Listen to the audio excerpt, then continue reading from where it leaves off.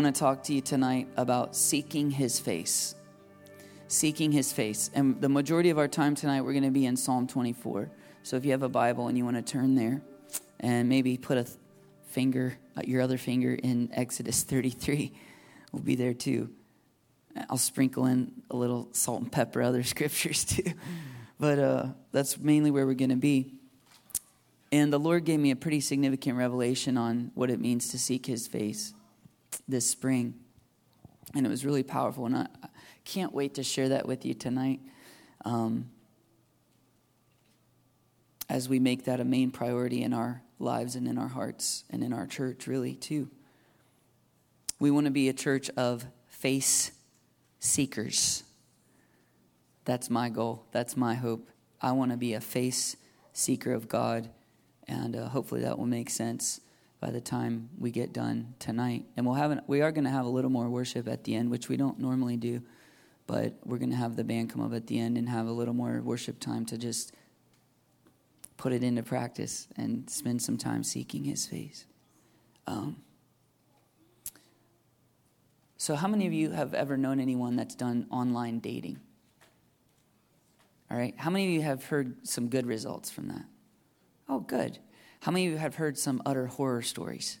Oh, wow, both. All right, we've heard both. We've known both. I've known a couple that have went okay, and I've actually known quite a few that have went good. You got to be careful, though, with online dating. Because if you don't meet them face-to-face, there can be some deception going on. Especially this thing in our culture, what's become known as catfishing. Have you guys ever heard of catfishing? It's when someone, you're dating online, and they use a profile picture that is not who they really are. Usually someone much more attractive and younger and maybe more in shape. And they pretend to be that person, and then they build a relationship, usually for some ulterior motive that's not good. One such example happened to this young lady from Great Britain. True story. Her name's Emma Perrier, like the seltzer water. And this is her. Nice young lady, I'm sure. And she got involved in a dating website with this guy who called himself Ronnie. And you can tell by the fact that I'm using the finger quotes where this is going. But this was Ronnie's profile picture. Smoking dude, right? And so she gets to know Ronnie. And over the course of, probably 6 months or so, they build a relationship.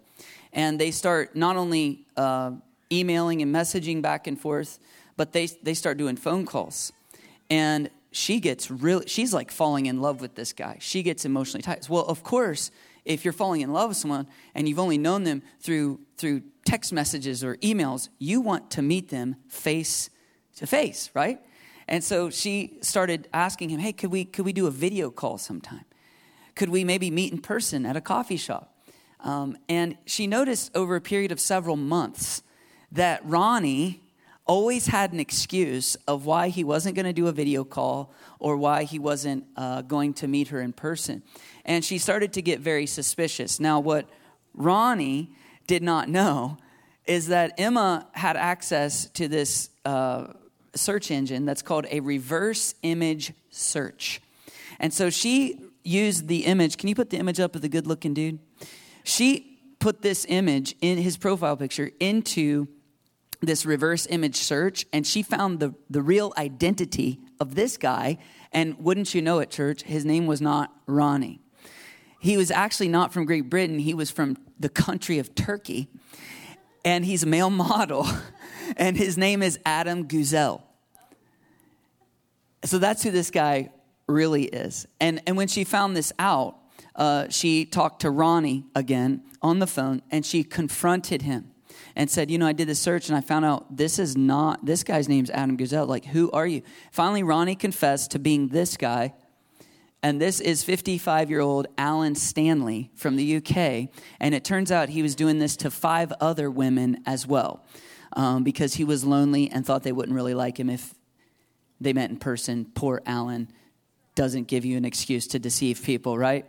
And so Emma was absolutely devastated because whom she thought she was interacting with was not the actual person. And so my advice to anyone that's doing online dating is at some point you had better seek their face, like their real face, face to face, especially in our culture now with deep fakes and Photoshop and all the AI magic you can do. You had better learn to seek their face. I knew of another story that went quite well, actually. So I'm gonna give you a good news online dating story for those of you that might be cruising into those waters.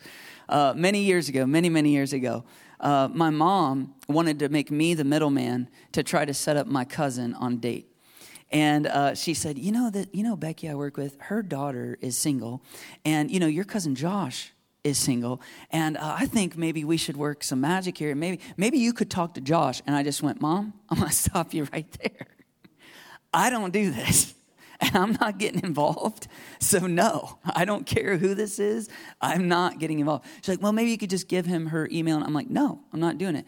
So my mom took it upon herself to give my cousin this young lady's email. And they began emailing each other back and forth. And over the period of, I think it was about 6 months, they got to know each other. And they really, really, really liked each other. They were having these long conversations. And finally, he told me, he's like, man, I got to meet her. And so I'm going to ask her to go on a date. I was like, awesome. And so it was a little while later, he said, I asked her to go on a date. He said, our very first date, we're going to go to a Cincinnati Reds ball game. And I said, man, you just made a big mistake. And he was like, why is that? I was like, you're talking about a 3-hour event that in person is very slow and boring. And if you don't like this person, like, what are you going to do? Like, you're going to be excusing yourself to get nachos every 10 minutes. Like you should have picked something that was a lot shorter, and if it doesn't go well, you can just quietly like, oh, okay, well, time to go home.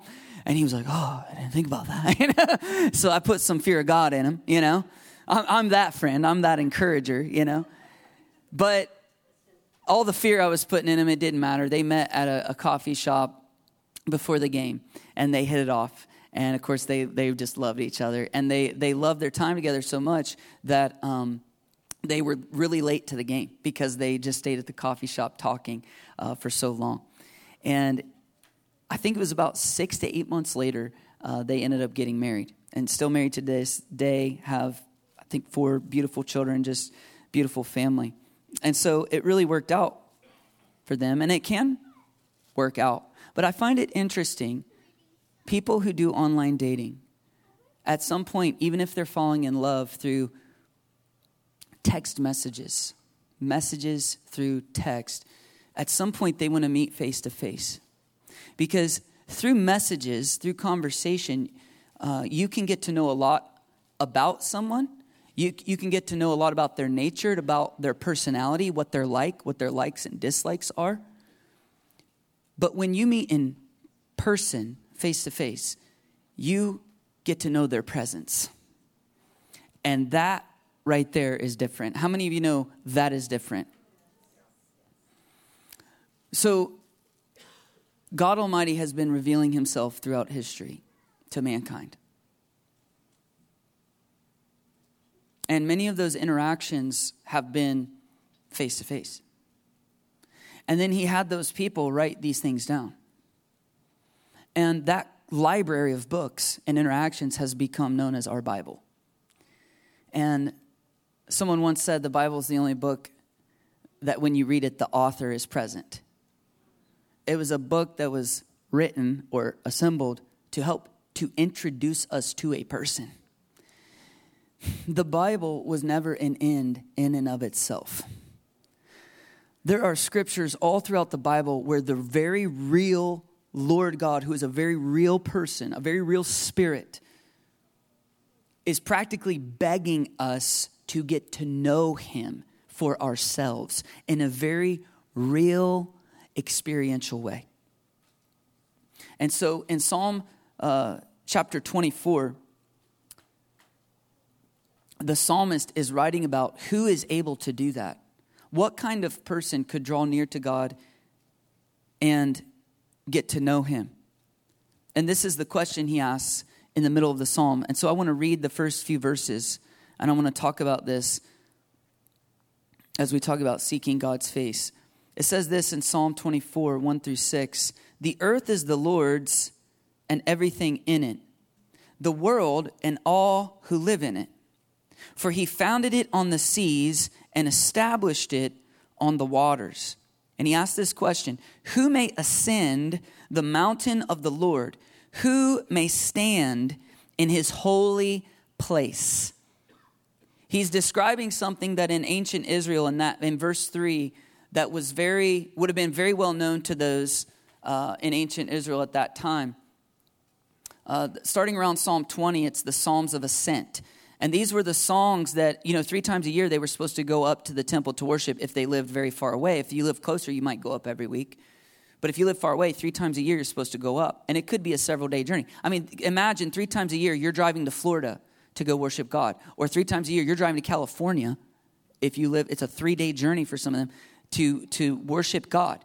And they would start with, I think it's Psalm 20, this first Psalm of Ascent. And there's several Psalms of Ascent. And they would sing one per day as they're on their journey.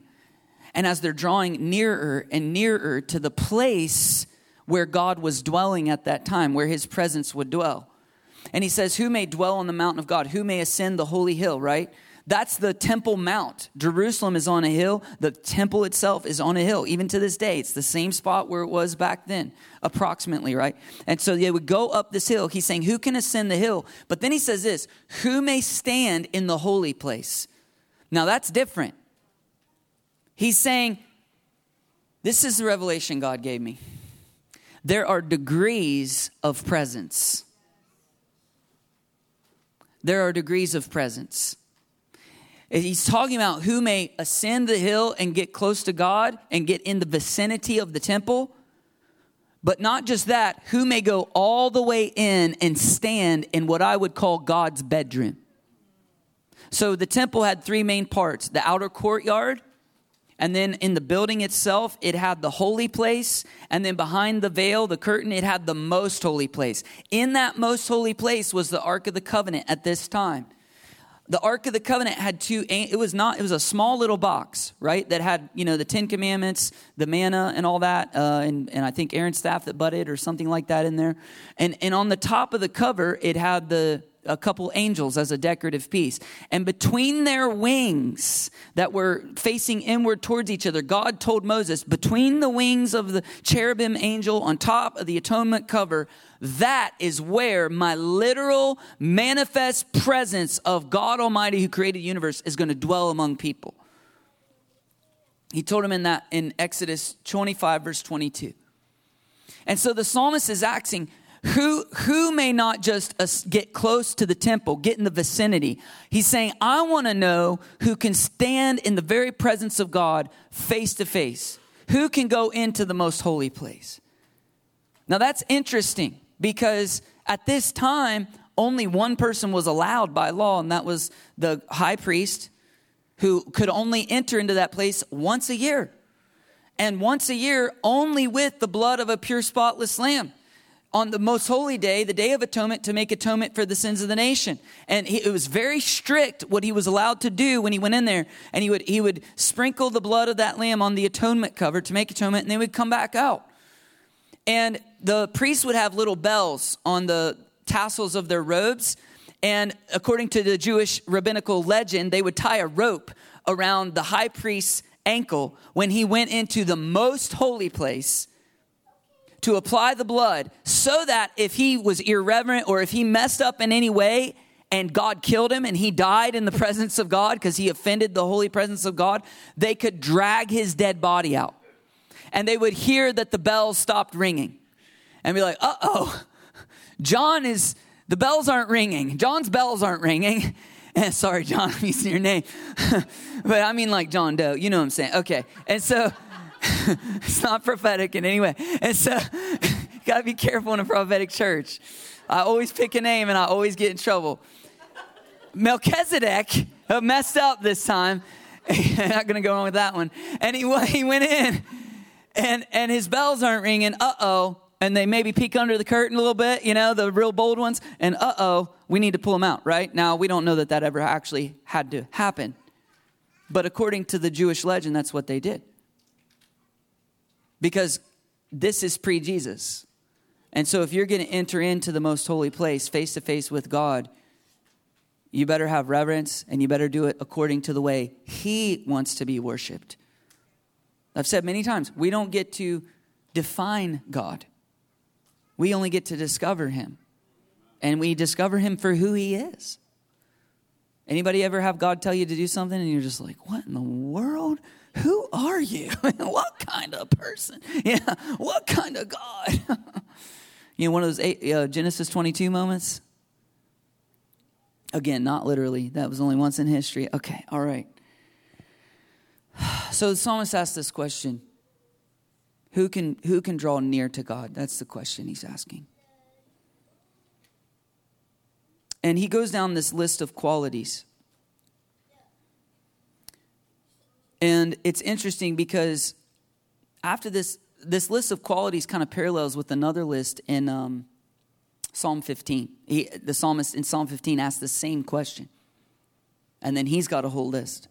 So Psalm 24, 4 and 5, it says, this is who may enter into that most holy place, the very presence of God. The one who has clean hands and a pure heart, who does not trust in an idol or swear by a false god. They will receive blessing from the Lord and vindication from God their Savior. Now in Psalm 15, there's another parallel list. Same question is asked. And it says the one whose walk is blameless, who does what is righteous, who speaks the truth from their heart, whose tongue utters no slander, who does no wrong to a neighbor, casts no slur on others, who despises a vile person but honors those who fear the Lord, who keeps an oath even when it hurts, and does not change their mind, who lends money to the poor without interest, who does not accept a bribe against the innocent. That's Psalm 15. Now back to Psalm 24. The ones with clean hands and a pure heart, doesn't trust in an idol. Now remember, in modern America, we don't worship little statues, do we? But scriptures say greed is idolatry. Uh-oh. Uh-oh. Maybe there's some idolatry that we need to be aware of.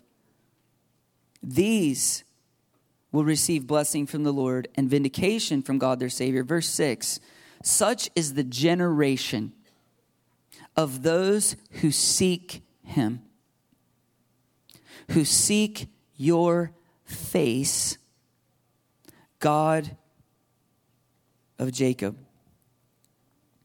This is who may enter into that the most holy place, God's very presence.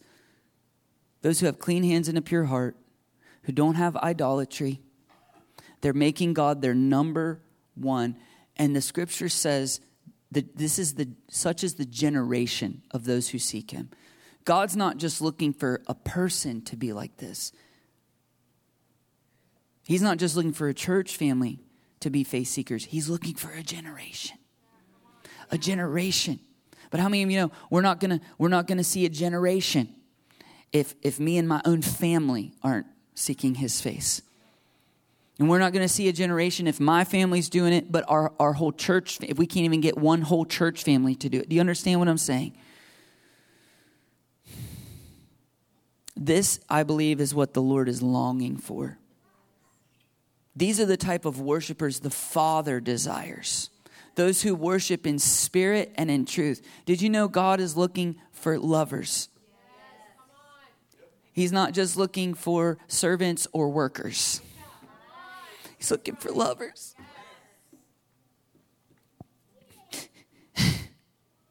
And, it's a family business, the kingdom business. So he wants to work with his family. He wants to work with his spouse. He wants to work with his bride. But God is love. And so he's like, I will not let our relationship get to the point to where we're just ships passing in the night and you're working for me. So if we start to get a little too Martha-ish, he goes, hold up, time to sit back down at the feet. If it gets a little too, we're just managing God's kids' schedules. Who's picking up from practice? He goes, hold up, time for a date night. Just me and you. Come away with me Let's get away to a quiet place where you can rest. That's his heart. He's looking for lovers. The scriptures were never written just so we could know about God. They were written to introduce us to who he is. And so time and again throughout the scriptures, in the pages of this book, you see God inviting us. He says it this way, seek my face. Seek the face of God. Now that's not language that we use a lot, which is why I use that stupid online dating illustration. That's the best I can do to try to help us understand what the Lord is saying. Seek my face. It's woven all throughout Scripture where God's inviting us to do this. Psalm 27, verse 8, David says, my heart says of you, seek his face. Your face, Lord, I will seek. 1 Chronicles 16:11, look to the Lord and his strength. Seek his face always. This is something we are always to be doing. That's why I said at the beginning, if all we ever do in church is come in and gaze upon the beauty of the Lord in the house of the Lord, we've done something very significant. Man, this hit me fresh this week. 2 Chronicles 7:14. If my people who are called by my name will humble themselves and pray and seek my face and turn from their wicked ways, then I will hear from heaven, I'll forgive their sin, and will heal their land. Now, the last 3 years or so, we've been hearing that scripture a whole lot because this is a prescription to heal your land. The literal, territory that you live in, the nation you live in. This is God's prescription. And I don't know about you, but I've heard a whole lot of sermons and I've heard a whole lot of teaching at prayer meetings and exhortation at prayer meetings where we're trying to live this out. I've heard a whole lot about humbling ourselves. I've heard a whole lot about prayer. I've heard a whole lot about turning from wicked ways. I hear very, very, very little about seeking the face of God. So what does it mean to seek his face? That's a very, very important question. After all, God's spirit, he is spirit. And so technically maybe he doesn't have a physical face. So is God inviting us to do something that's impossible? Now, God can manifest in physical form if he wants to. In fact, he did, and his name is Jesus, right? But in Exodus 33, God told Moses, you cannot see my face and live. Like the physical, glorious, manifest form of God's glory in all its fullness. Something about our physicality cannot handle God's glory. So is God inviting us to do something that's impossible? I don't think he is. I think it's an invitation to intimate friendship. And it's funny, especially over the last few months in just random different sermons, I feel like we've talked about friendship with God quite a bit. And I've come to realize that's because that's a theme in our church. That's at the core of what we desire. And if we're going to be a church of face seekers, that's really what we're talking about. We want to disciple people in loving God for who he is and being friends of God.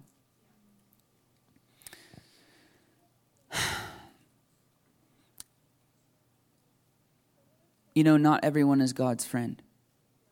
And not every Christian is God's friend. I know we write songs about it. Sing songs about it. I am a friend of God. Remember that one? That was a good one. Israel Houghton. We sang that a few churches ago. My wife was like, no, I didn't like that one. It's nice to think that you would be God's friend, but not everyone is God's friend. And God gave me a revelation on that as I was studying these things this spring. And he showed me there's 3 levels of relationship with him. There's children, there's servants, and there's friends. And it's progressive maturity based on choices you and I make. And so salvation is a free gift. When you get saved, you're a child of God. You get adopted into his family.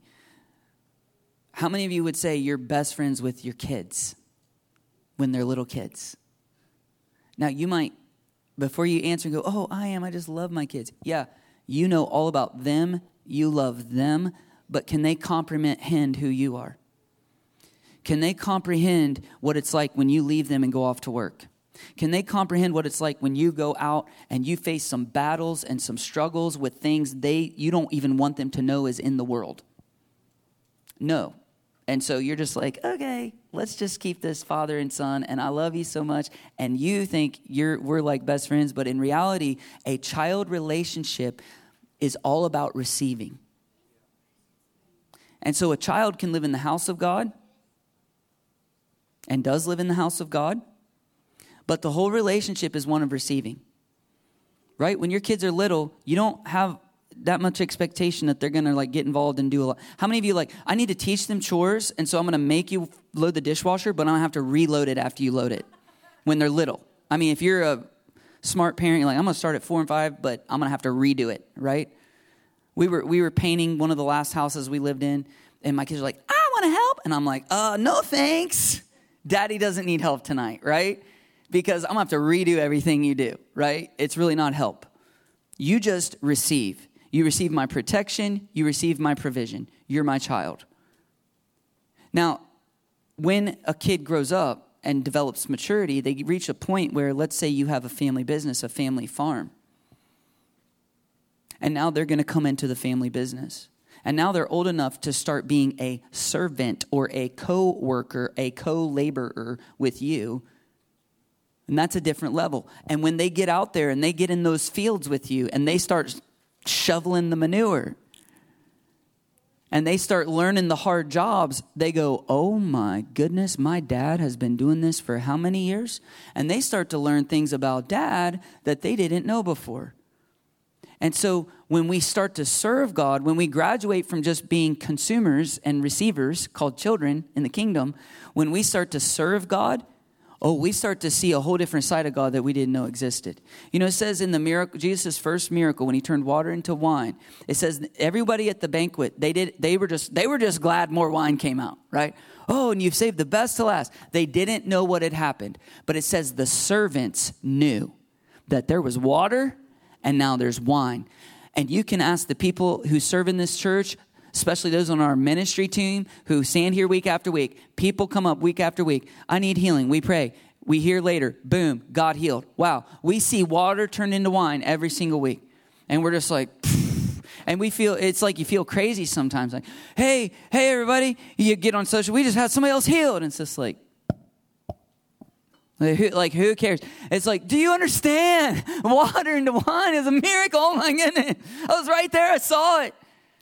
And so it's a privilege and an honor to be called up into service of God, which God, in his goodness, calls all of his children to be servants at some point. Because he's a good dad who trains up his kids in responsibility and being co-laborers. But there's a third level. And that right there is friendship with God. Friendship with God. That's the most holy place. And here's the deal. The invitation is open to everyone for that friendship. I'm limited in capacity of how many friends I can have. I just literally do not have enough time or energy resources for every person on the planet. But God does. He can have a personal relationship. He can be everywhere at once. He can be with everyone at once and treating you like they're the only person on earth because he's limitless, because he's God. So that invitation is open to everybody.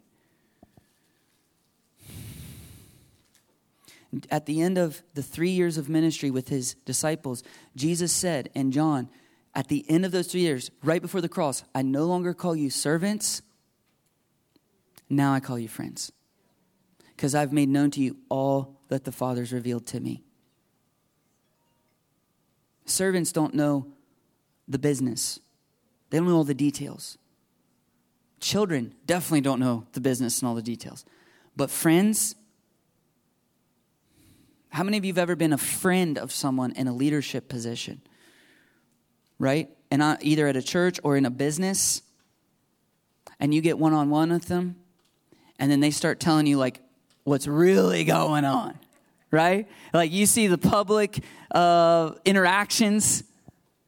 But man, in the details, there's this, there's these stresses, there's these things. And if they're telling you that stuff, that means they're trusting you as a friend. They're confiding in you. And the scriptures say the Lord confides in those who fear him. The Lord reveals his secrets. You know how we say to one another all the time, you know, God doesn't reveal the whole plan. He just reveals one step at a time. And how many of you have experienced that, right? We all have at some point. And then you've probably experienced this too. I know I have. You get down the road of God's plan, and you're thinking, man, it's a good thing he didn't tell me the whole plan, because if I knew what all was going to be involved, I would not have done it.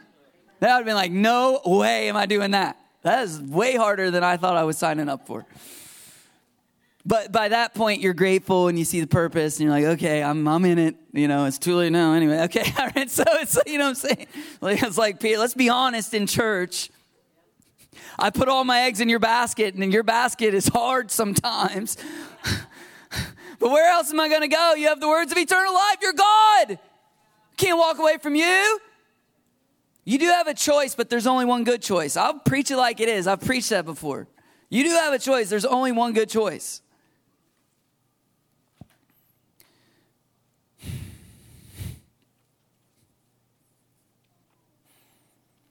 But I do believe when you reach maturity, there are times, not all the time, when God tells you the whole plan. He just says, here's what I want, and you're going to go through this, this, and this. It's going to be excruciating, but this is what I want, and I want you to do it. All right? And he can tell you that at that point in your maturity, because when you were younger in your maturity, and I'm not talking age, I'm talking in proximity of the Lord, knowing him, knowing his heart. When you were younger and you didn't know him as well, he would have scared you too much with that information. But you get to a certain place of knowing his heart, and he tells you the full daggone plan, and you go, wow, it's going to cost my life. Okay. You're worth it. Let's do it. Let's do it, Dad. I'm in.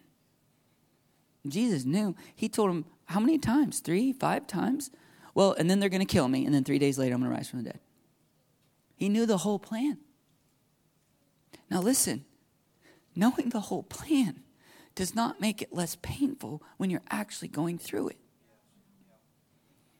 And that's why when he got to Gethsemane, he's sweating blood. He's agonizing. He's letting his friends know, you've disappointed me. Did you know Jesus did that? You can't keep watch for 1 hour. He's hurting. Judas comes up. He goes, you betrayed me with a kiss? That ripped his heart out. He knew it was all going to happen because the Father trusted him that much. God told Moses a whole lot in advance.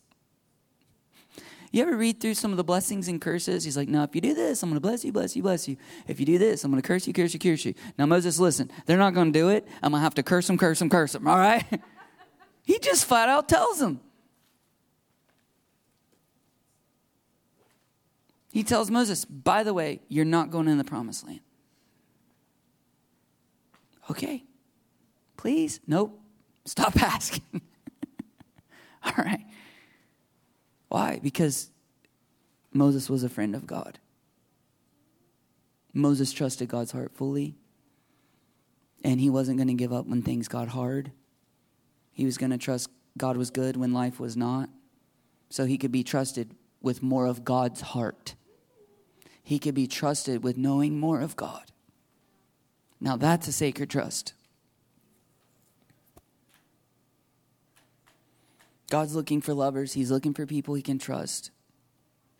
And here's what I'm telling you tonight. There are degrees of presence.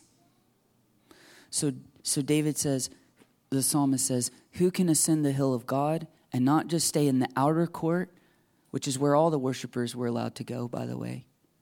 All the children. See, there's a correlation. The outer court. Not just the inner holy place, which is where the priests would go to do their work. That's the servant. But the most holy place, face to face, like Moses used to do. He made a tent of meeting.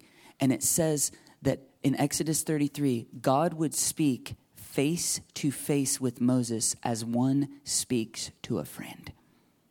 What does that mean? See, God's a spirit. He said, if you see my physical form, you'll die. And so it wasn't that he saw the literal face of God. It's that he was in God's manifest presence. He did hear the audible voice of God, and God did not hold back. God didn't use enigma.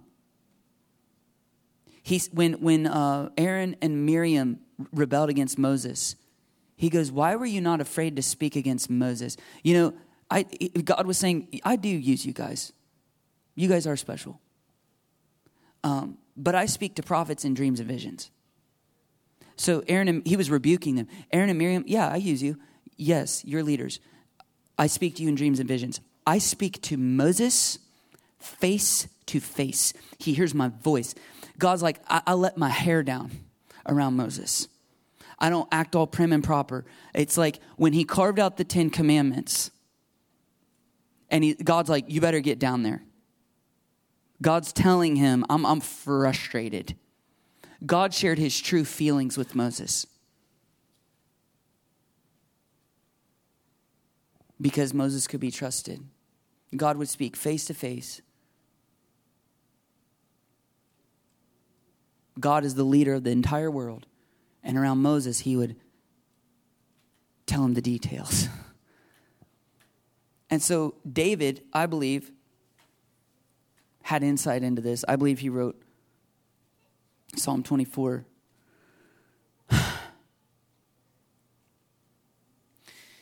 And David was not the high priest. He wasn't allowed in the holy place, and yet he's asking that question.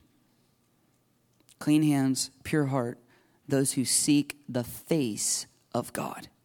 Because David didn't enter into the holy place, and yet pre-Jesus, he experienced the manifest presence of God. He knew what that was like.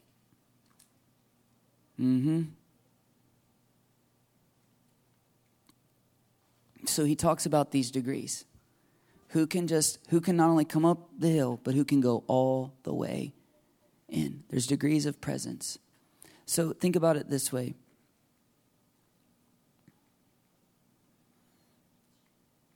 Actually, let me read this scripture first, and I'll give you this illustration.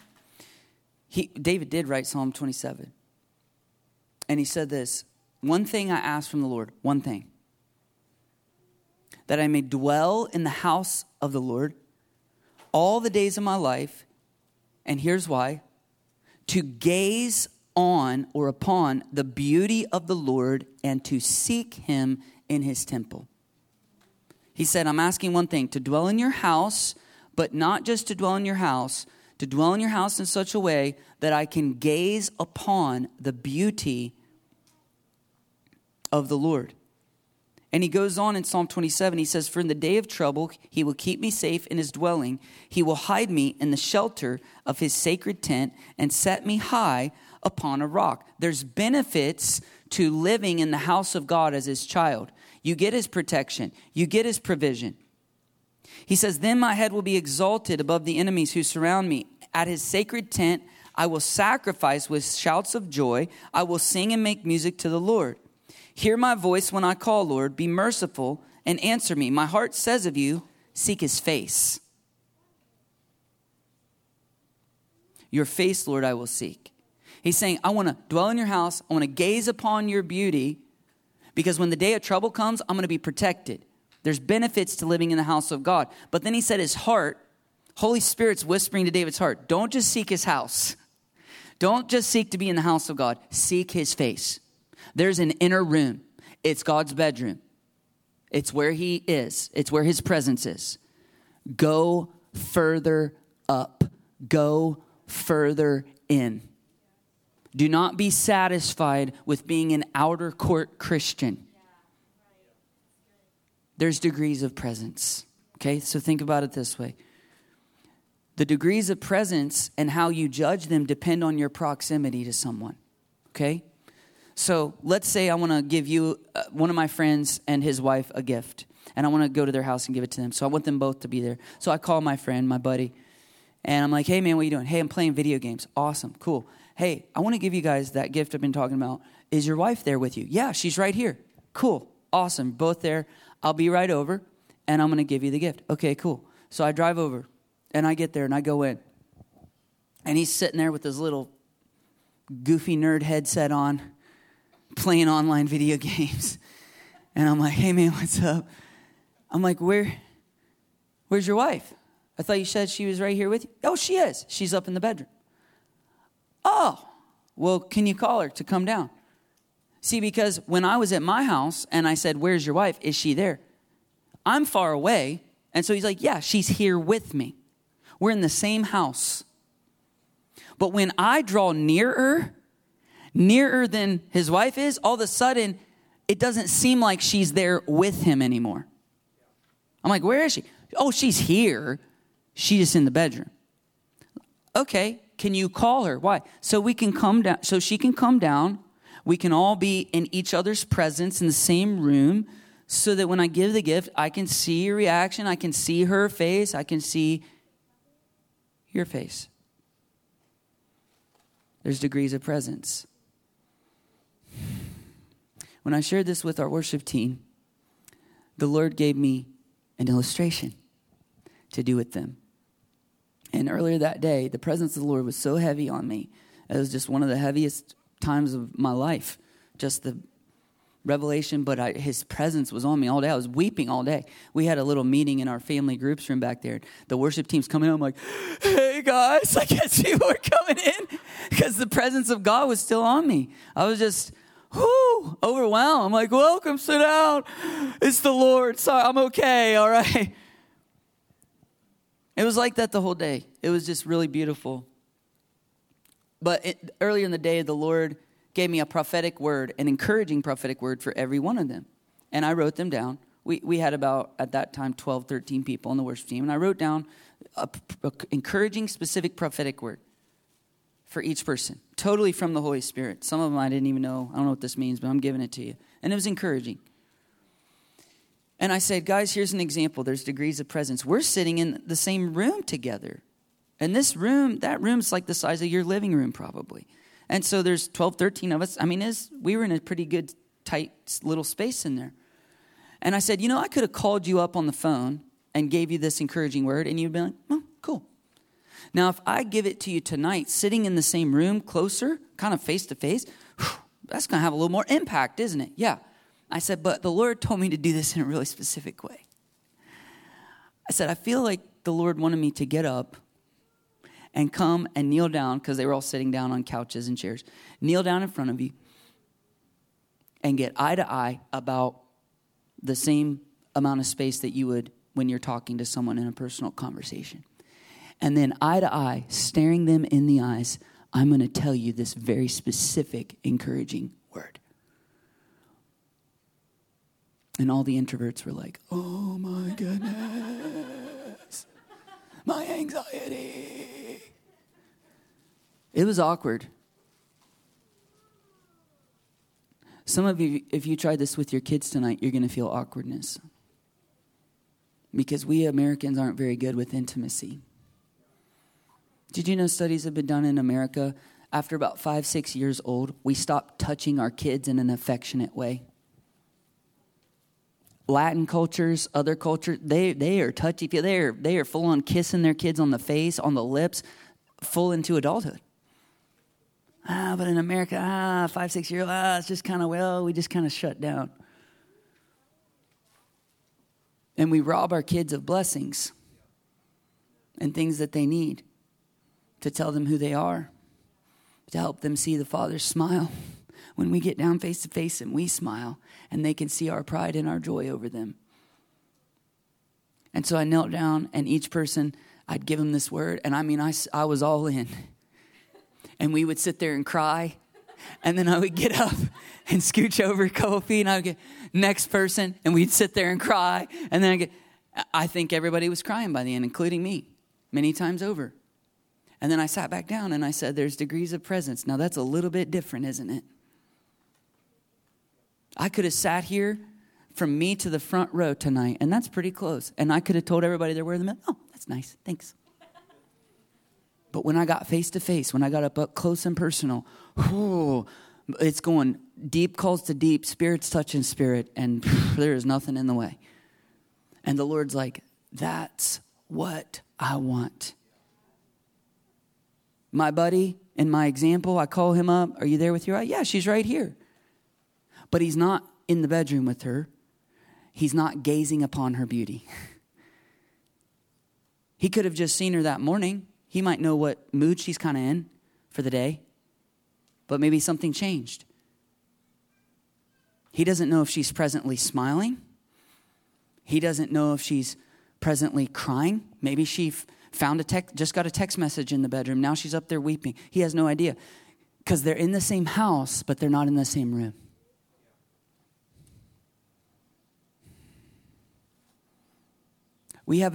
Here's what we have in America right now, church.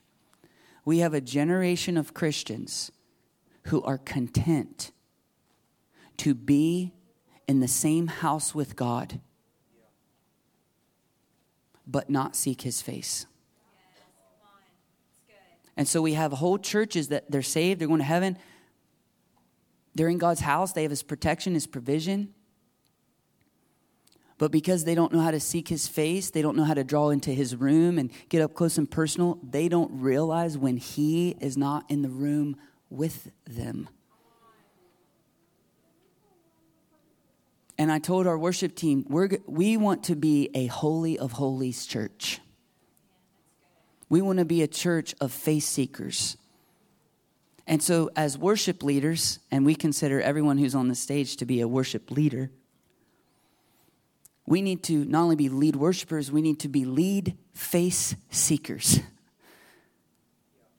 And so we need to be seeking his face every single day. I don't want to be going off of a word God gave me last week. And if he gave me a word last week, I want to check today. Is that still the word for today? I believe it was Bill Johnson that said many people have killed Isaacs because they heard what God said, but they didn't hear what God is saying. He wants a daily relationship. And sometimes he's like, do this. And you get a few months or a few weeks down, he's like, all right, good. You did what I asked. Now change it and do this. And there's a whole lot of people, a whole lot of Christians, a whole lot of leaders, a whole lot of churches. They miss it. We set up our systems. We blaze right along. And we're doing the same thing for years and years and years because this is how we think we should do things. And this is how we do it in America. And we're not listening to what the Father's saying because we're not seeking his face.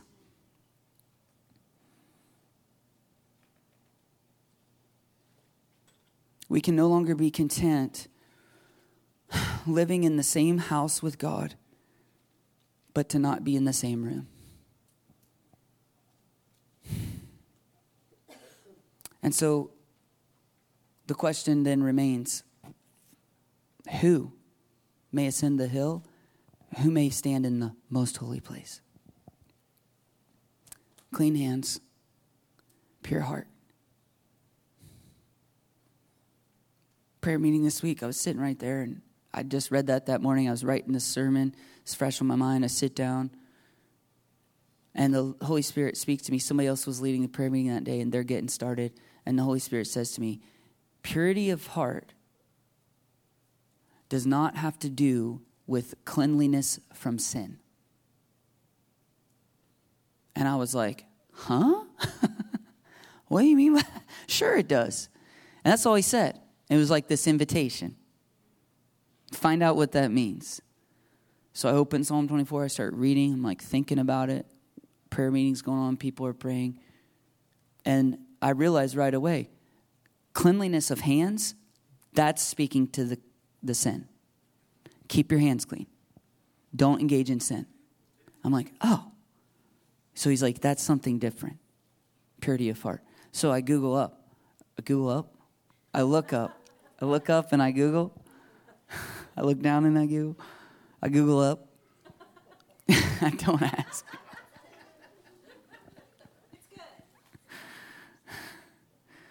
I Googled it. Looked it up on Google. Here we go. Define purity. And I actually went to Psalm 20. Oh, yeah, it wasn't Google. It was Blue Letter Bible. I went to Psalm 24, and I found the exact word that in the Hebrew for purity there, and I looked at that. And it means pure or sincerity. And when I read that, it was like, there's the revelation the Holy Spirit gave. So God wants clean hands. You need to stay out of sin if you want to have a close friendship with the Lord. But there's a whole lot of, again, Christians in America, outer court Christians, who they know how to keep their hands clean. They know how to stay out of sin. And church is something they do once a week, and they go to church every week. Might even serve. But when I'm done serving at church, I'm done serving the Lord, period, for the week. And when I go out those doors, the Lord has blessed me. He's good. He's answered my prayers. I have a good job. And I'm going to go live my life. And I'm going to build my kingdom on the earth. And that right there gets into this. So God says, I don't just want clean hands. I don't just want good people. I want purity of heart. I want sincerity, but I want the purity of motive and intent.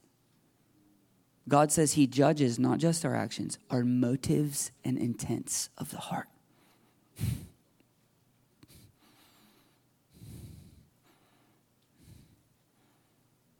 You want to know what obedience is. You want to know what discipleship is. You want to know what good leadership is. Seek the face of God. When he speaks, do what he says. And you do that every single day. And that's it. We never graduate from that. Seek his face. Enjoy him for him. And when he speaks to you and wants you to do something, because he will, if you're a face seeker, those are the people he wants to use because you make him look good. Because those who look to him are radiant, and when you gaze upon his beauty, like Moses' face would literally radiate and glow. Thank God it's all like spiritual now. But your face would glow. You would radiate the glory of God when you're a face seeker, and then you go out from your tent of meeting with him, and guess what? You are radiating a true image of Christ to the world around you. And so when he speaks, you just do what he says. And that's everything. And sometimes he'll tell you to do things that make no sense to you. They'll make no sense to your family. It'll make no sense to your church. People will misjudge you. But the fact is, they weren't in your tent of meeting. Why did Saul get it torn away from him, the kingdom? Because he did the appearance of what looked like the will of God, but he held back some stuff. He didn't fully carry it out. And there will be times when God tells you to do things and you fully carry it out, and people who are other well-meaning Christians will be offended by what you're doing. But oftentimes it's because they were in the outer court, assuming what God might want, while you were in the inner court, hearing his exact direction to you. And so when you stand before God on Judgment Day, because he judges motives, here's how I live my life. What did God tell me to do? Have I done it? What does his word say? Obviously do all that. But I mean, Rhema, his fresh word for me. How do I personally live this out? And when he tells me, I do it. And I don't care if I offend I don't care if I offend all y'all. I don't care if I'm the only one left in my life doing his will. He'll ask me on Judgment Day, why'd you do that? I thought that was you. And if I misheard the voice of God, if it was a deceiving spirit, or if it was, I just don't have good spiritual ears, then that's on me. That's fine. But I better seek him. I better really do the Gideon thing and really seek him. Especially the bigger a decision, we better fleece him. We better be asking him and asking his confirmations. But at the end of the day, in Judgment Day, I tried to my best to do every day what I thought you wanted me to do that day. And I can live with that. Because the results are up to you. I'm a seed planter and a waterer. You cause it to make it grow, and you decide how much fruit there's going to be. So that's my job.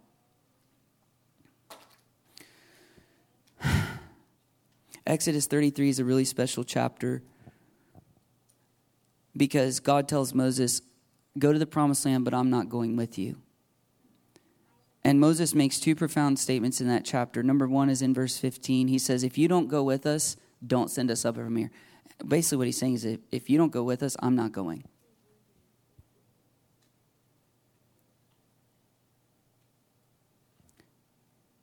Second thing he says, God responds to that. God liked that, by the way.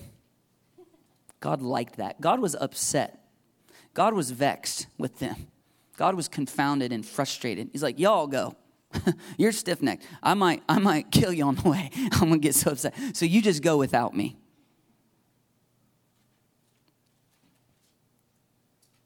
He was pouring out his word to them.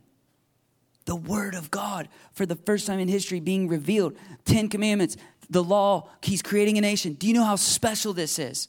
And they're like, we don't have fish like we had in Egypt.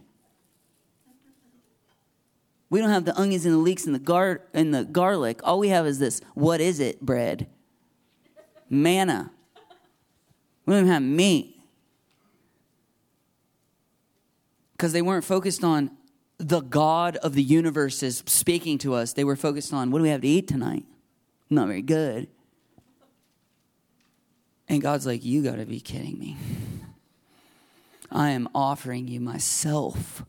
For the first time in history, a whole nation of people to be covenanted with God. And you want to know what's for dinner. And you're upset because it's not fish like you had in Egypt. Okay. If you just want my hand, y'all go ahead. There's the promised land. You can have it. You'll get in. I'll drive out the enemies. Go ahead. You can have it. And Moses was a face seeker. And Moses is like, I don't want it if you're not there. So if you're not going, I'm not going. Don't send us up from here. And then he's like, you've been telling me lead these people. These are your people. I'm not doing this. And God liked that. God's like, I don't like that. And so he goes, my presence will go with you. I'll go with you. And Moses is like, good. We got that settled. Verse 18. Now, show me your glory. Show me your glory. Would you show me your glory?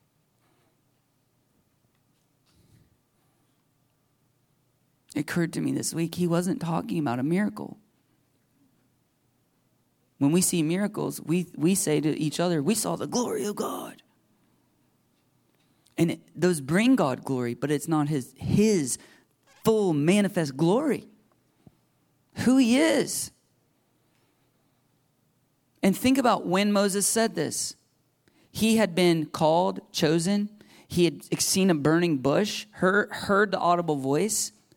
Did you realize he got spiritual gifts and spiritual power anointing in that interaction? What kind of spiritual gifts? How about that stick you have is no longer just a stick. It's your magic stick. And when you throw it down, it'll turn into a snake. And when you pick it back up, it'll turn back into a stick. And if they still don't believe you, put your hand in your jacket, pull it out. It'll be leprous. Put it back in, pull it back out. It'll be clean. And if they still don't believe you, I'm giving you power and authority to turn the Nile into blood. Now go. All that's just so they'll believe you that I sent you. Power, spiritual gifts. That's pretty cool. He goes, He sees the 10 plagues happen. He brings them out successfully. Red Sea parted. He sees the whole enemy, all the enemies get drowned in the Red Sea. He sees the manna from heaven. He sees water coming from a rock. He sees a fire cloud. And it'll blow your mind when you realize that fire cloud never left for 40 years. Standing tornado that glowed at night. Saw all that. Quail for dinner, up to their knees, until they hated it. He saw all that. He saw when people complained and rebelled, his sister, God's like, leprosy. Whoa. And he's like, that's a bit much, God. 7 days. She deserves it. Oh my goodness. He saw that. He saw these other really rebellious guys, and it's like, the Lord's like, hey, Moses, tell him this. Whoever's for me, come to me. Whoever's with them, go to them. Now, if they're in the wrong and I'm in the right, the earth's going to open up just like that original Superman movie. Any of you see that when you were a child like me and it terrified you when the earthquake came and the car fell in and Lois is dying? And you think to yourself, I hope there's never an earthquake around here because my parents let me watch it as like a 5-year-old.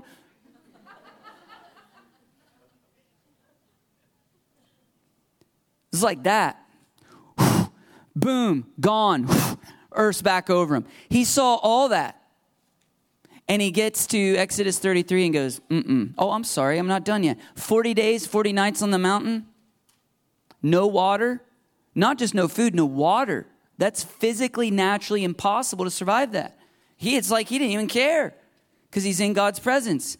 He sees the finger of God inscribe supernaturally, if we could say magically in our culture, inscribe on stone tablets the original 10 commandments. He sees all this. All that. And in Exodus 33, he goes, now, show me your glory. I want the fullness of who you are. And God's like, you can't handle who I am. You'll die. But here's what I'll do. I'll put you in the cleft in the rock, in a little cave.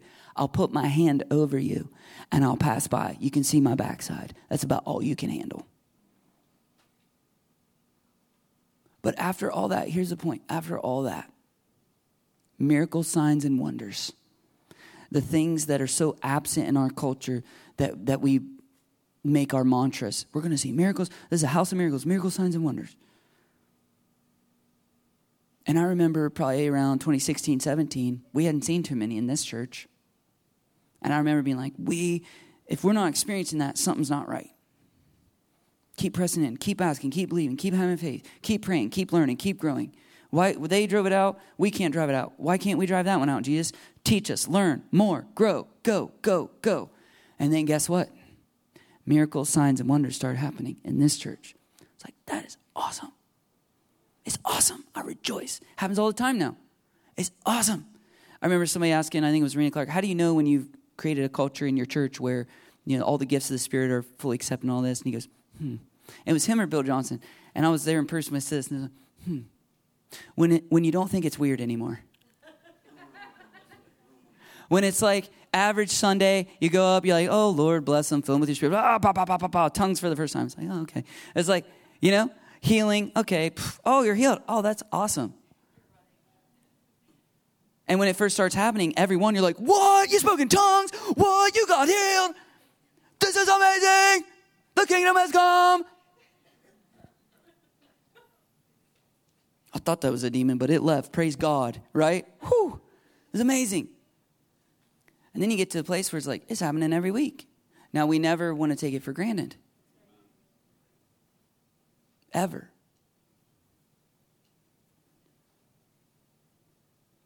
But when you once thought that was the goal, and then it's happening all the time, you realize that's not the goal.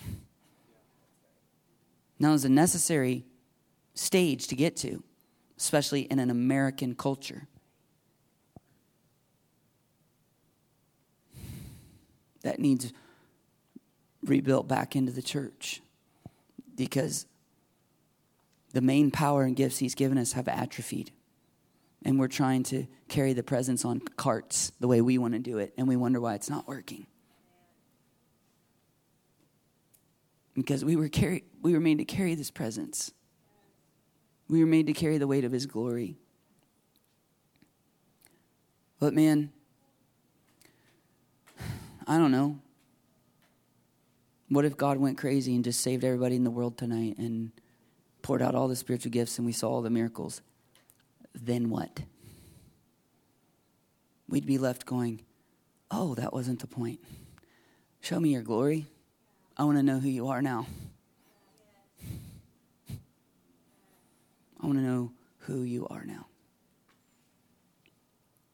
I recently heard a testimony of a very well-known, respected, famous Christian man of God who's very anointed, very powerful spiritual gifts, very famous. And he was warning a younger generation. And he said, don't do what I did. He said, God removed his anointing from me because he found he couldn't trust me anymore. Because it became all about the results. And it became all about success, seeing things happen, starting new works for God. It became all about the stuff. But he said, now I'm in a really special place where all that's gone. And I'm just back to me and the Lord. And he was blessed by that. And that's what it's all about in the first place. And so tonight, I just want to close with some special time for us to set aside to just seek his face together. I'm going to ask the band to come. And while they're coming, I want to finish this story for you. Remember this lady, Emma, that I showed you her picture at the beginning?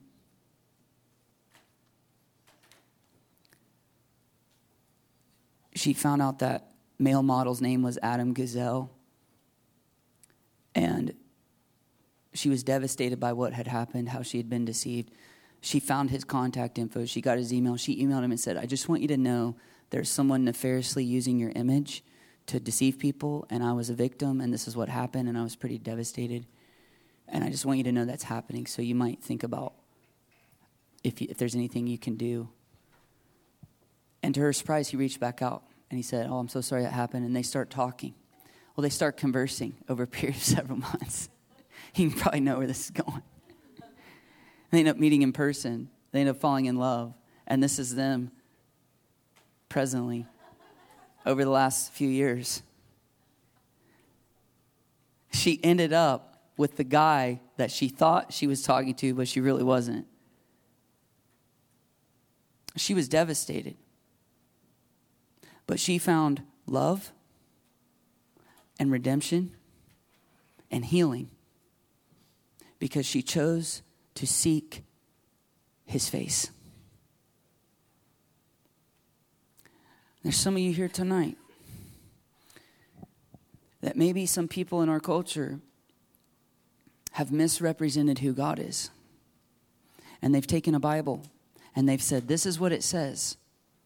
But really what they were saying to you or what they were representing to you was a misrepresentation. It was a distorted image of who he really is.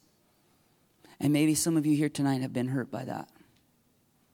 There are some people who do that nefariously to deceive people. There's a whole lot of other people that they're not doing it nefariously. They have just been given a misrepresentation of who God is. And they're just projecting that. You guys can come on. And if that's you here tonight, if you've been hurt by the church, hurt by spiritual leaders, here's my advice to you. Don't hold it against Jesus. Do not mistrust God or be angry with God because of how some people have misrepresented him. And here's my advice. Seek his face. Seek his true face. And say to him, I want to know who you really are. If you're fed up with religious systems, if you're fed up with this church says it that way and this church says this and it seems like polar opposites and this religion says this and the Bible says this, and will you show me who you really are?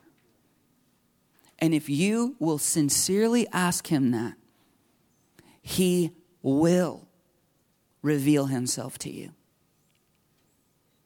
Many times through the pages of Scripture. And you'll go, oh, wow, I didn't realize that was in there.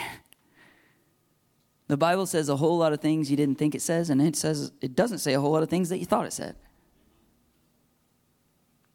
And so you need to start with the Word of God. Seek him for who he is. But ask him, show me your face in this book. Show me your face, God. Let's seek him for who he is tonight. And that's what I want to invite you to do. We're not going to have a ministry team available right now. We will after this worship time, but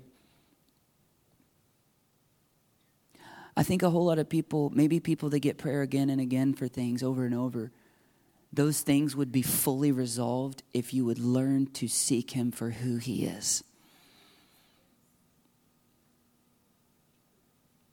If you need clean hands and a pure heart tonight, this would be my advice. Don't seek to clean your own hands and to purify your own heart.